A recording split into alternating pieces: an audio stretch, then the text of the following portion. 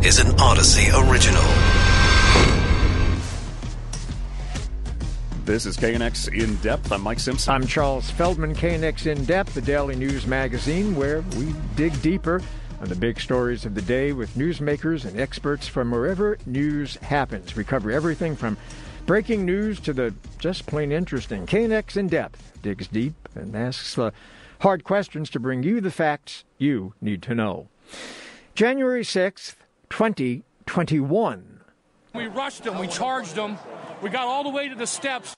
Rioters storming the U.S. Capitol, getting past those steps and into the building, looking to overturn the results of the 2020 presidential election. Members of Congress fleeing to their offices, some even barricading themselves inside for hours and hours. The scene was chaotic as Capitol Hill police could not hold the crowd back. President Biden marked the anniversary of the insurrection today with a fiery address from the Capitol.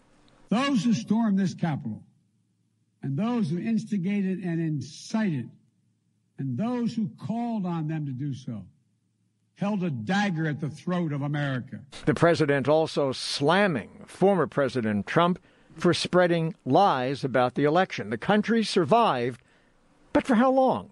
We'll go in depth into the Capitol Hill insurrection. We'll hear from local Congressman Adam Schiff, who will recount the chaos of the day and explain what he and other members of the January 6th Commission hope to uncover about those who sparked the whole thing. We'll also hear from the Republican side whether party loyalists believe it can move forward in a viable way with or without the former president.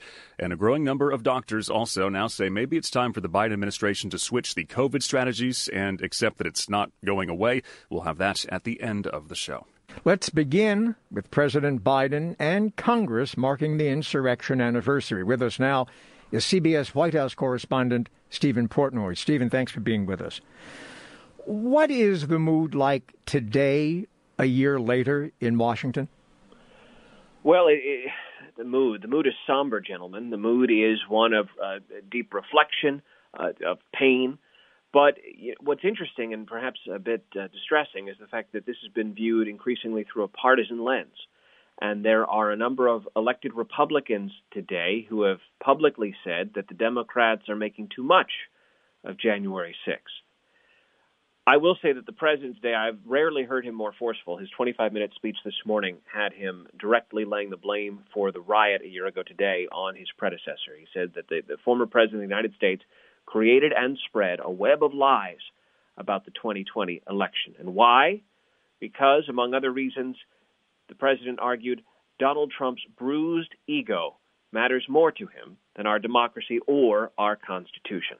The president repeatedly said that Donald Trump can't accept the fact that he lost the last election, and that's why he continues to hammer home this notion that the presidency was stolen from him. The president, the current president, uttered the phrase former president 16 times, but didn't once say the name Donald Trump. You mentioned the Republicans who have said the Democrats are making too much of today. We can also, though, remember their statements on the day of saying that President Trump had something to do with this. Morally, he sent people over there. They've since backpedaled. How many Republicans did you see on the Hill today? Well, it's interesting. The decision was made jointly by the congressional leadership, Democrats, and the White House to have the President of the United States speak from Statuary Hall at a podium with the presidential seal without any of the congressional leadership joining him, which is rare and very unusual. When the President of the United States, the singular representative of the executive branch, comes into the Capitol, the home of the legislative branch, it is always as a guest of the Congress.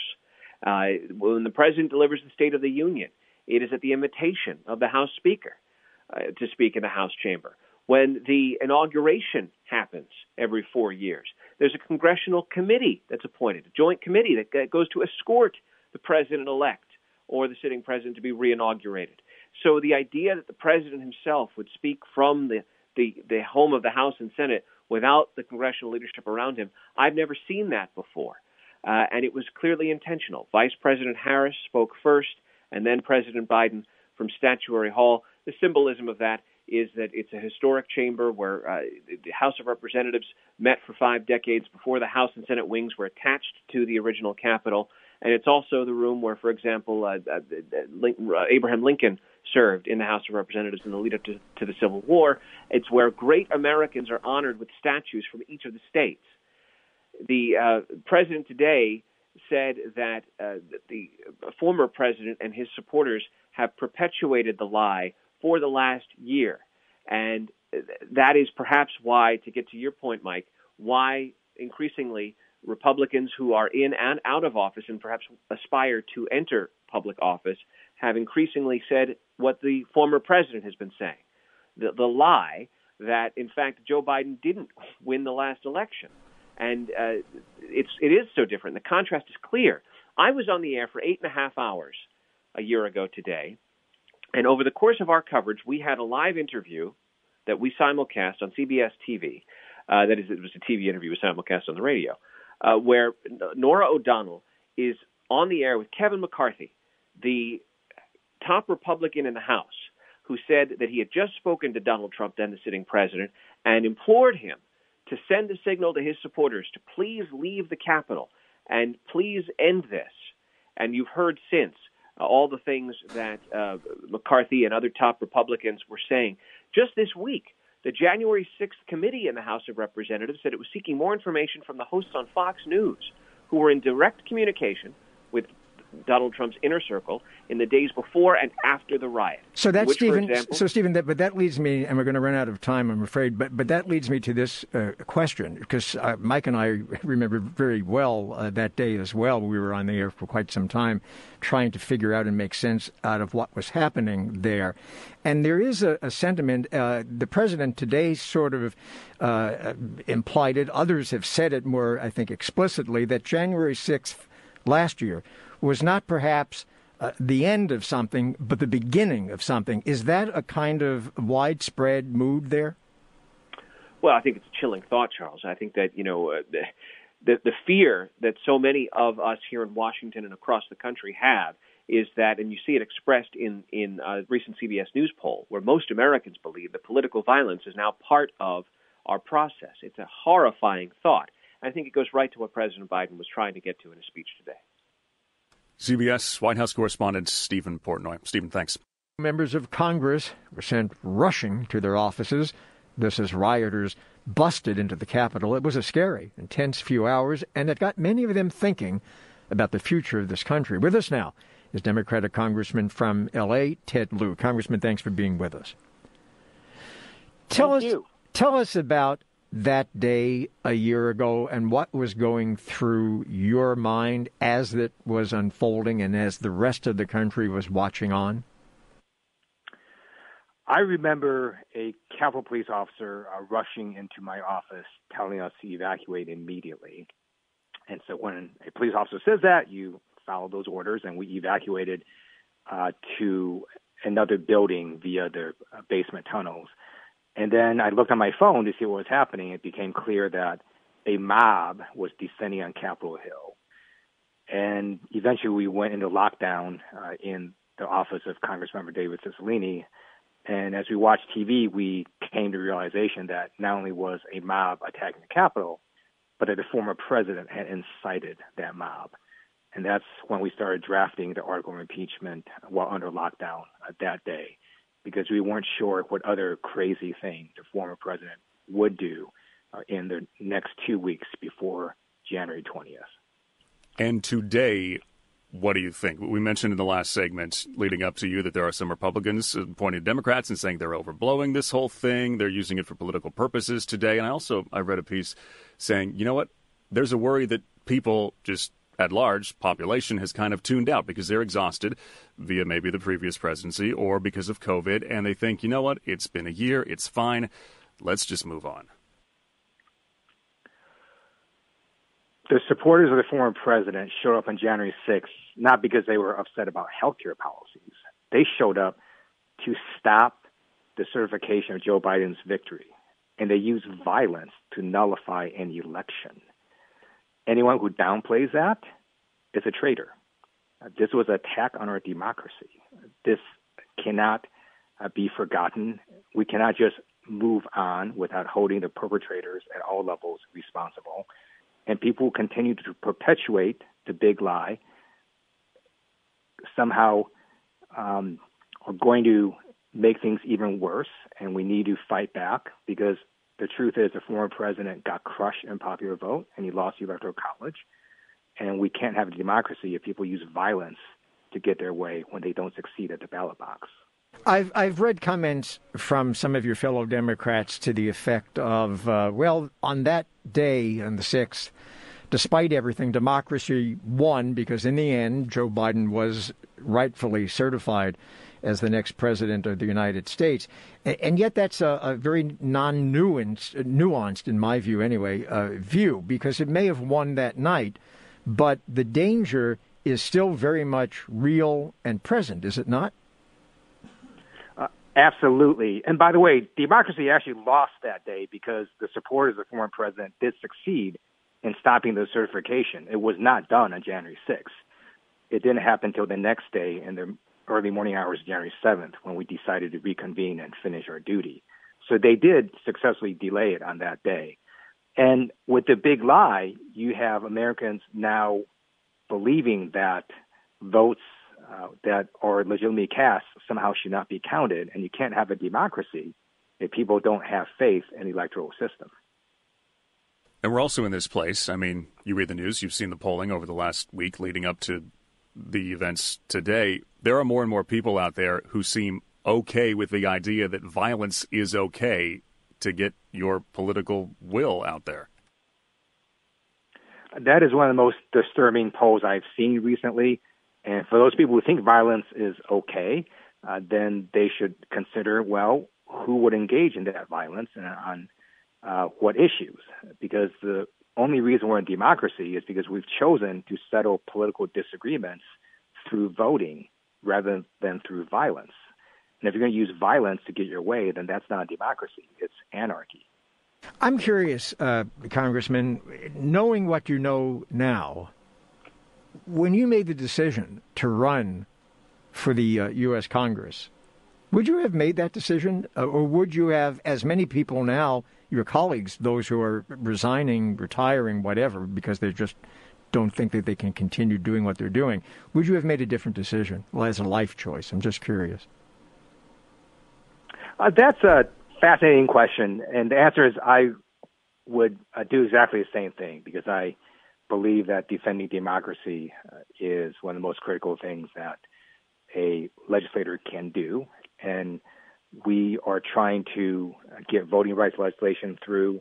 We're working with the January 6th committee to make sure that the full truth comes out and to hold all the perpetrators of the January 6th attack accountable. So now is a critical time for our democracy. Democratic Congressman from L.A., Ted Lieu. Congressman, thanks. And still ahead, Congressman Adam Schiff joining us to share his memories of the insurrection and what is next for the January 6th Commission. And a former advisor to former Vice President Mike Pence joins us to share her thoughts on whether the Republican Party can and should distance itself from former President Trump. Speaking of Republicans, largely but not entirely absent from the events today at the Capitol, Liz Cheney and her father, former Vice President Dick Cheney, were there. Both have been very critical of former President Trump. What is next for Republicans? With us is Republican strategist Rena Shaw. She was in D.C. a year ago, filmed the insurrection from nearby. Rena, thanks for talking to us. Take me back to that day when you're looking through your camera or your phone, and what are you thinking? Well, thank you for having me. It's hard to believe this was a year ago that I was on the roof of the closest private building you could get to the U.S. Capitol West Front. I was there to offer political commentary with the Al Jazeera Media Network. It was a pre-planned thing for me. I knew it was going to be a big day. I was ready for that, but I never imagined it would go the direction it did. There was certainly incivility, anger on display, but the political violence, that's what stuck with me. I was trapped for 6 hours on the roof of that building. I felt it unsafe to leave. The people I was with also felt it unsafe to leave. We had no clue the situation down there. On the way to the building that I was at, I had seen Proud Boys in the streets with their flags, so I knew it was them. I knew that there were people who were gathered there to demonstrate in front of the Capitol, the ellipse in front of the White House. They were going to be there for a rally, and so there were road closures. But in the detours through the city, as I was making my way, and to see the Proud Boys, it gave me chills. Obviously, businesses were boarded up. It was a tough moment to see all that, but when I got to the building and things really started around 12:30, I watched the crowd gather on the west front of the Capitol, and over the course of an hour and a half, it got even worse. The crowd became bigger, and then I would say the crescendo really was, I'm not sure if I have this accurately, but per my timestamps, I really remember around the 2:30, close to 3 p.m. mark was really when the action started.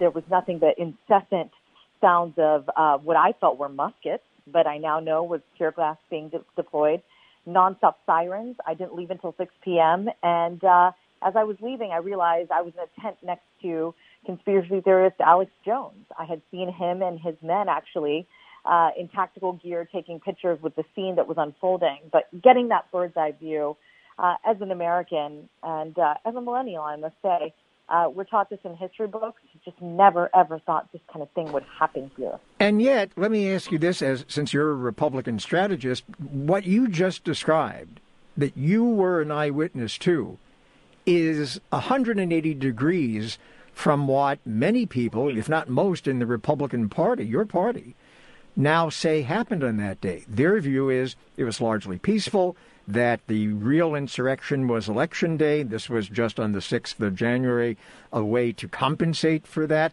How do you reconcile what your own eyes and ears saw and heard with what Republicans in the Republican Party are now saying?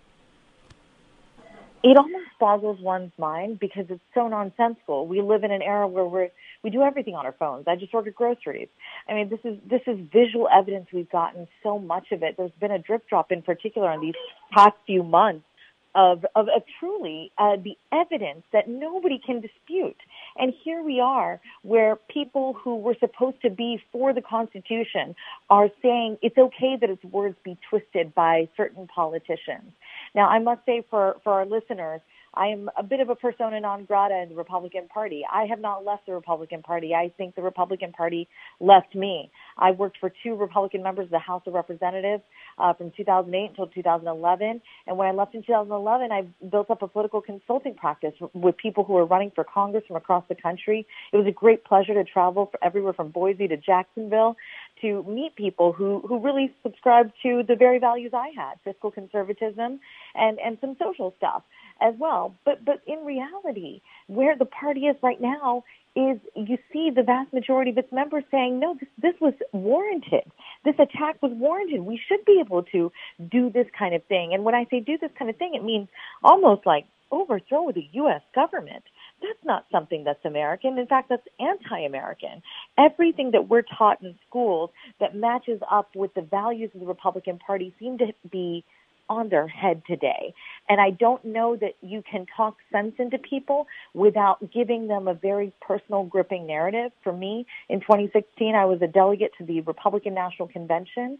And when I became the first delegate in the country to speak out against former candidate, at that time, he was the candidate, Donald Trump, I was completely written off by my local party. I went through what would be considered a political witch hunt as well. But when people hear it from my mouth, I see the cogs in their head turning because they think that that's something so far and away. But I say if they could do it to me, somebody who made their career in the Republican Party, they can do it to anyone. And we should be concerned about people not being embraced for their I would say intellectual diversity. We should embrace that in America. It doesn't matter what your party affiliation is. We should push back on political violence, and we should call things out for what they are, no matter where it's happening. That's the only way we preserve American democracy and do good by the words of the founders of this country. Republican strategist Rena Shaw. Rena, thanks for talking to us. You're listening to KNX In Depth, your daily deep dive into some of the more important and interesting stories affecting all of our lives. Along with Mike Simpson, I'm Charles Feldman. Burbank Democratic Congressman Adam Schiff is a member of the January 6th committee. He was in the Capitol a year ago, has shared his experiences that day, saying a police officer told him and others grab gas masks as rioters entered the building. He's also been highly critical of former President Trump and those around him. So what are he and other committee members finding out about that day? Congressman Schiff is with us now. Congressman, thanks for being with us. It's good to be with you again. So in the year that has gone by, what do you know that you didn't know then? Well, I think we see much more clearly that January 6th was not an isolated occurrence, but was really only one line of multiple lines of effort to overturn the election. Other efforts included pressuring local elections officials and pressuring state legislators to decertify the results or send a bogus slate of electors to the Capitol. We've learned about a plot at the Justice Department at the highest levels to try to misuse that department to promulgate false claims of massive fraud or to discourage states like Georgia from sending its slate of electors. And we learned that January 6th was the culmination of these efforts, but only one of the multifarious ways in which the former president and his enablers sought to negate the will of the American people who voted for someone else for president. On the outside looking in, we can see like a drip, drip, drip. The texts go out, the subpoenas, the contempt proceedings. Is this happening quickly enough? Because if you're on a time limit, and maybe you are with midterms coming up, the Republicans take control again, this committee could be gone. I think the only really important timeline is, the fact that this could happen again. And I don't mean just the possibility of an attack on the Capitol, but rather the proliferation of political violence, attacks on other capitals, threats against city council members and school board members and local elections officials. The risk of increased political violence has gone up since this date last year, not down. And that's a very dangerous development. So we feel a real sense of urgency about our work, quite separate from anything to do with the political calendar. We are going to finish our work, though, this year. And in terms of when this year, part of the timing is beyond our control because the former president is litigating to try to stop us. But I think the courts are wise now, after watching him do that for 4 years, that litigation is a delay tactic for him. And they have been moving with incredible speed to essentially reject his claims. I was thinking of a parallel here with the pandemic where people, medical people talk about how we are now sort of in the new normal.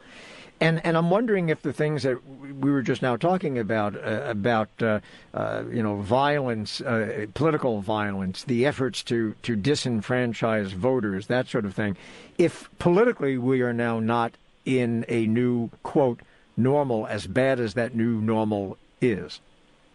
We can't accept that as the new normal because what that means is the acceptance of a certain amount of violence, that people are going to take matters into their own hands, that we can't rely on elections to decide who should govern, that now this is somehow legitimized, or that we're going to allow people to simply reinvent history and persuade millions of Americans that lies are truth and the truth is a lie. So we can't accept that reality. If we do, it means the end of our democracy. And so I think you're right. It's going to be a very difficult job to persuade many in the country who live in a certain information bubble where all they get is from Fox Primetime or other right-wing media, and they're not exposed to contrary views, and they're not exposed to the truth. But we have to try to overcome that. The level of threats that you mentioned, it's up. I mean, there's been like thousands of them. Death threats against lawmakers. You certainly have had them for the past several years come at you. What has that been like in terms of trying to do your job and worrying about your family? Well, it's been hard. There were times when the threats became so severe that my wife and I had to talk about whether she and my son needed to go live with a relative for a while until things blew over. I never expected to have to be concerned about my personal safety to be a representative. That was something that happened in other countries, but it is all too common now. And there have been times where I definitely said I just need to get through the day, and at the end of the day I would remark to myself with some surprise that I'm still standing. But I've been very fortunate to have some very, very supportive constituents who've had my back that I'm grateful to, and a wonderful and strong family that has kept me going. Usually it's the president, not usually, it always is the president that gives the State of the Union, but since you're on with us now, what in your view is the State of the Union now? Well, I mean, this was really one of the painful realizations today when I stepped onto the House floor and stood in exactly the place where I stood 1 year ago when insurrectionists were breaking the doors and beating in the windows, and that is, our democracy is more fragile today than it was a year ago. That same big lie that led to the attack on the Capitol is being used around the country to disenfranchise people of color, to strip independent elections officials of their duties and give them over to partisans who will overturn the next election if they lose it. And so our democracy is weaker than a year ago. Even as we have made progress on the economy, and I hope and pray we make progress against this pernicious virus, we can't lose sight of the fact that our democracy is very fragile and that it's going to need our vigorous defense. Burbank Democratic Congressman Adam Schiff. Congressman, thanks. Well, more Republicans are distancing themselves from former President Trump, especially after the insurrection, but still a minority. So is the party stuck with him, like it or not? Is there a Republican Party future without Donald Trump? Should there be? With us is Olivia Troy, former Homeland Security and Counterterrorism Advisor to former Vice President Mike Pence, Director of the Republican Accountability Project. Olivia, thanks for coming back on the show. So here's what makes a lot of people think, of course he's still the head of the party, and of course this is going to be his GOP. So many lawmakers still go with the big lie. They say it's true that he won, that this was stolen, and then for new candidates, it kind of seems like this is the litmus test to run. Is it?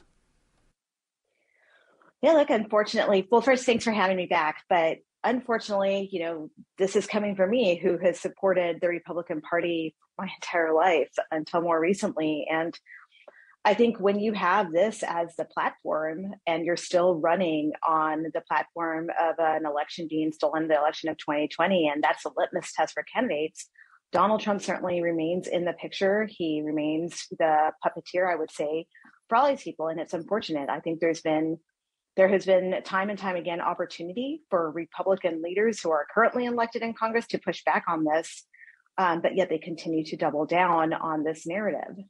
I'm curious, since you were, as we pointed out, a former advisor to Mike Pence, former vice president, are you disappointed in him? I mean, initially, he did the right thing in the end, and he helped with the certification of Joe Biden and didn't follow Donald Trump's wishes. But then he kind of backed away, and he's been supportive of Mr. Trump in the past few months. Are you disappointed by him? I have to be honest that I am. I had hoped and believed that he would do the right thing a year ago on January 6th, and that is exactly what he did. He did his constitutional duty, and I'm grateful for that, because we would be in a worse place, I would say, had he not done that. And I hate to think of the aftermath of what that would have entailed if he hadn't. But unfortunately, I think when you continue to push, election integrity narratives, and I say that in quotes, and you don't stand up and say, hey, this is what happened. And I think that's why it's important. There's talk of him cooperating with the January 6th committee, or at least his staff. I think that's really critically important. But I continue to hope that Mike Pence will eventually speak up and clear the record, because I think there was opportunity for him to be a leader in this and support people like Liz Cheney, a longtime conservative, and take the party in a different direction. But unfortunately, he hasn't. And I find it really disheartening. Why haven't more? Why can't they break out of this? Is it just if you want to stay in power? Because if this is what the base thinks, they're going to vote for you, and then there's no way out, and these are politicians, so politicians are going to try and hang on to the job? I think it is. I think it's self-preservation. I think it's putting their own self-interest for power over the good of the nation and the country. And I think we've got to move past that. This is really about a very dark period that we're facing right now, this divisiveness, the potential for political violence, and look, the threats and attacks on election officials and those Republicans, even at the state level, that really stood and held their ground and certified the election and did everything they could I'm very concerned about what that means going forward when we're seeing some of the groundwork being put in place at the state and local level to potentially overturn elections and placing hyper-partisan individuals in roles that traditionally would be nonpartisan. And I think that is a recipe for how democracy dies and how we fail. You know, if we all search our memories to our childhoods, we all remember those Disney films, some better than others, where something eventually breaks the evil spell. What breaks this spell? Well, I think that's a great question. I think until there is accountability, and I think that is accountability at all levels, not just the people on January 6th that attacked the Capitol, but I'm talking about the people who led the charge. I think that's one piece of it. I think it's also responsibility for those. Look, these people are still fundraising. A lot of these unprincipled people who continue to push lies and everything, they're still fundraising and the money is coming from somewhere. I think that matters. I think that's, something to really take a step back and are you really funding such an endeavor, such an effort, instead of really actually, if you're looking to fund true conservatism, this isn't it. This is not what the Republican Party was based on. This is not the party of Lincoln anymore. And so I think that's part of it. And also just breaking through this disinformation campaign that continues targeting Americans on a daily basis through echo chambers, especially on the far right, unfortunately. And I think that is what'll be critical going forward. I think it's going to take all of us really uniting who really care about what's happening across the country, whether you're conservative, liberal, whatever you believe in politically. If you believe in democracy and you believe in America United, I think we're going to have to work together on this going forward. What do the moderates or old guard conservatives do? Where's the place for them here? I mean, Liz Cheney and Dick Cheney on the floor and all the Democrats rushing over to shake Dick Cheney's hand and say, thanks for being here. That is not what we thought would happen. He wouldn't be the hero of the January 6th 1 year later for them. No, I'm sure that image, I have to say, was so powerful. And yeah, I don't think anybody would have ever guessed that, right, that you would see this moment. But I think that's an important moment to happen. And I'm really sad that other Republicans were absent, other than Adam Kinzinger, who I know was there in spirit. But I think, I do think that it's going to have to be those that are principled. And for the moderates out there, look, a lot of people right now feel politically homeless. I think, the country, for the most part, from what we've seen, is moderate. There's a lot of people in the center. There's a lot of people that are center right, center left. And those are the people that I would say, and the independents, your voice will matter more than anything, especially in these midterms. I know we always focus on presidential years, but I think these midterms will determine a lot about the course of the future of the country. And so I think you need to look at the candidates. And, I think find the principled candidates that are out there. And I would ask that you really think about the more extreme voices and what that will mean going forward and whether that will be good governance in terms of it, because we're not arguing about taxes here. We're not arguing, about policy, really. This is more about dangerous rhetoric and extremism. And really what I would say, the grift, right, of this. It's all based on a lie. Olivia Troy, former advisor to Mike Pence, director of the Republican Accountability Project. Olivia, thanks. You're listening to KNX In Depth, your daily deep dive into some of the more important and interesting stories affecting all of our lives. He's Mike Simpson. I'm Charles Feldman. New COVID vaccines out there. Corbevax, developed in Texas, recently been approved in India, being called a game changer for the developing world. It's cheap, easy to store, and could play a major role in getting us out of this pandemic. With us now is one of the co-developers of the vaccine, Dr. Peter Hotez, Dean of the National School of Tropical Medicine at Baylor College of Medicine. And some people know him as the bow tie doctor because he's usually on TV wearing a bow. How many bow ties do you have? We love a bow tie. Well, not as many as you might think, but I wear them often. Okay. So tell us about this particular vaccine and how does it differ from the Pfizer vaccine and the Moderna and the Johnson & Johnson, and you can go on. There's a small list of other vaccines available. Yeah, I mean, the COVID vaccines we have in the U.S. use all brand new technologies, which were used to rapidly immunize the U.S. population. And the problem with them is the ability to scale them to the billions of doses needed for the world's low and middle income countries, especially in Africa, Asia, and Latin America. So ours is an older technology, one that's been around a few decades, the same one used to make the recombinant hepatitis B vaccine, which has been around for several decades and used throughout the world. And it's made through microbial fermentation in yeast. It's a recombinant protein vaccine. It's actually a vegan vaccine. It does not use any animal materials at all. And the nice thing about it is there's no limit to the amount you can scale. That technology is used to make vaccines locally in India, Indonesia, Bangladesh, Vietnam, Brazil, many other countries. And simple refrigeration. It's the lowest cost of all the vaccines, maybe around $2 a dose. And tremendous safety record and safety profile, just like the hepatitis B vaccine. So when you go down that checklist, it really does check the boxes as something that's an outstanding target product profile for a global COVID vaccine.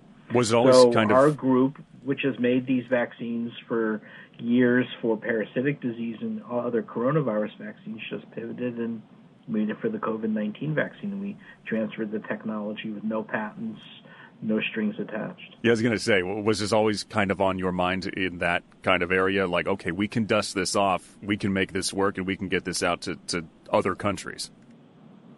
Yeah, because we had made SARS and MERS vaccines over the last decade.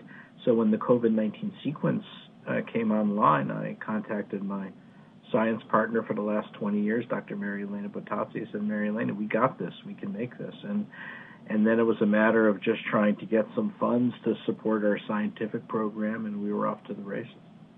And you were mentioning about patents and things like that, no strings attached. So talk a little bit about the economics of it, because it's part of the sales point, obviously, for this vaccine, because you mentioned it's cheaper than the others.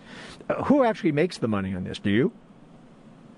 We do not. And how much the vaccine producers in India, Indonesia, Bangladesh, and Botswana, where we've licensed it, we help in the co-development, will make is not clear either. I mean, when your house is on fire, you don't start looking at how you're going to make money on something, and that's what we've worked with these partners for a long time, and know that they have the same commitment that we have to save lives, and that's been our priority. You probably know how good it is against original COVID and maybe Delta. Do we know anything about Omicron or how it might stack up because we're going to get more of these variants, and hopefully we get enough vaccines out there to try and help the world so we don't see as many of them? Well, what we know is it's stacking up better than most of the vaccines against Delta, Beta. Remember the B1351 that also rose out of South Africa last year, and just about every variant. We do not have access yet to the Omicron virus or pseudovirus, but we do now, and so those experiments are forthcoming. So we have some optimism. It'll definitely not be as effective again as it is against Delta and the original lineages, but we think it'll be more effective than many of the existing COVID vaccines. Do you see? And again, this is the reason why to do it, because as long as we fail to vaccinate the world, we're going to have variants like Delta and Omicron arise out of the world's low and middle income countries. Do you see this vaccine being used here? We would love it. The problem is we've not been able to engage a U.S. partner, a U.S. pharmaceutical partner, and it does require investment to make that happen. I'm getting emails and calls every day, though, from people who say they are a bit skittish about mRNA vaccines, either for themselves or their kids. They would love it, but so it's unfortunate we don't have that path. But the way it worked was Operation Warp Speed was all about incentivizing the pharma companies for new technology. So we were odd man out in terms of receiving that kind of funding. And now I think any new company coming in looking at this might see that the U.S. market is now flooded with mRNA vaccines, so there's not a lot of incentive for companies to get into this space. Dr. Peter Hotez, Dean of the National School of Tropical Medicine, Baylor College of Medicine. Sometimes it's the old stuff that works. Well, a group of former medical advisors to the Biden administration transition team, now getting a little frustrated with his administration's COVID response. So they're out with a couple of op-eds in the Journal of the American Medical Association where they write that the administration needs to change strategies. They say it's time to switch to a new normal of living with the virus rather than trying to wipe it out. Dr. Samuel Scarpino is managing director of the pathogen surveillance at the Rockefeller Foundation Pandemic Prevention Institute, works with one of the op-ed authors, Dr. Rick Bright. Dr. Scarpino, thanks for being with us. So people can go and read these, and they probably should, but take us through some of it. There's a key piece in one of them that says, you know what, it always seems like we're kind of chasing whatever crisis was a month ago. So now we're chasing Omicron. It's going to be with us, but we're always kind of behind the eight ball. How do we get ourselves in front of it, or at least, neck and neck? Thanks so much for having me. And that's absolutely right. One of the persistent public health challenges in the United States and in many countries is that we're always playing catch up. We don't invest enough in preparedness. If you think about the fact that with the stimulus funds that were distributed, that works out to about $1 million per school in the U.S. Very few of those schools invested in the kind of ventilation systems that will help us have safer in-person schooling. We know that test turnaround times are still far too long.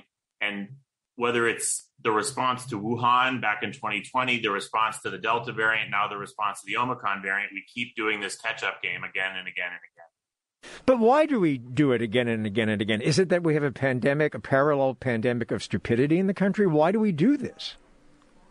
Well, part of it is that preparing for a pandemic is expensive and complicated. We know that people are going to have a behavioral response that's hard to predict. We know that it's become incredibly polarized in terms of people's positions on mask wearing, on interventions in schools, on just about everything that is a part of the pandemic response. So that's certainly one of it. But the other is, I think there's this kind of out of sight, out of mind mentality that seems to happen, that as soon as things get a little bit better, we declare victory and try to move on. And unfortunately, the pandemic is not done with us yet, and we need to be preparing both for the next variant, but also for the next virus that may find itself in a crowded marketplace somewhere in the world.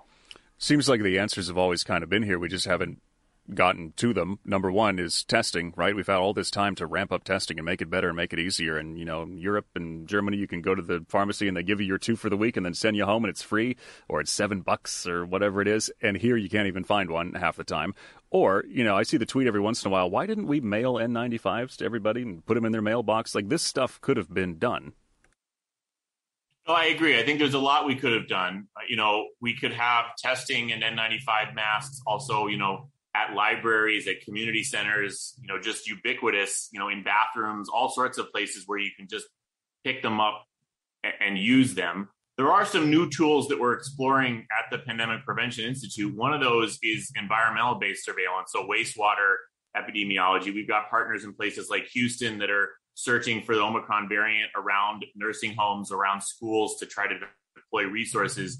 I do think we need to get a lot smarter about a targeted response so that we can have as much of a normal existence as possible. But yes, there's so much more we need to be doing on the testing and especially now on the mask wearing side.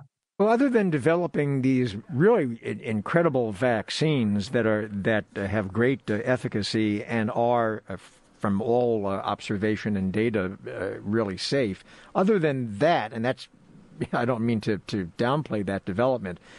Small thing. Yeah, that small thing. Historic vaccine. But what else did we do? Did we do anything right other than that throughout this pandemic? Because it does seem as if the list of things we've done wrong and are still doing wrong is really long. Well, first, I would certainly agree that, that in terms of developing the vaccines is kind of, like putting a man on the moon. It's one of, I certainly would think, and probably others would agree with me, one of the biggest scientific and medical accomplishments in generations. And that's because of decades of investment in this mRNA technology and then also huge investment on the part of the federal government to, expedite the Moderna version of the vaccine. Things that we have done well outside of the vaccine itself, we're seeing more wastewater-based surveillance come online. We have seen testing improve at times. We have this school-based testing program that has led to many more schools being able to stay open than would have otherwise. We do have a lot of masks available now. You can buy N95 masks, over the internet in many hardware stores. So, there are things that we have done better. I think it's just that we haven't done enough. We haven't embraced enough the importance of a layered public health strategy that has masking, ventilation, with the vaccines, contact tracing, these mobile apps that we all heard about 2 years ago that never went anywhere in the U.S. have saved lots of lives internationally. All these things prevent transmission, but they're also good for the economy. They prevent lockdowns. They keep schools open. All of our goals that we have are better achievable with this layered approach. Dr. Samuel Scarpino, Managing Director, Pathogen Surveillance, the Rockefeller Foundation's Pandemic Prevention Institute, works with one of the authors of these op-eds that have been going around, the former Biden advisors, and that would be Dr. Rick Bright. Dr. Scarpino, thank you. That's In Depth for the day. We'll be back tomorrow.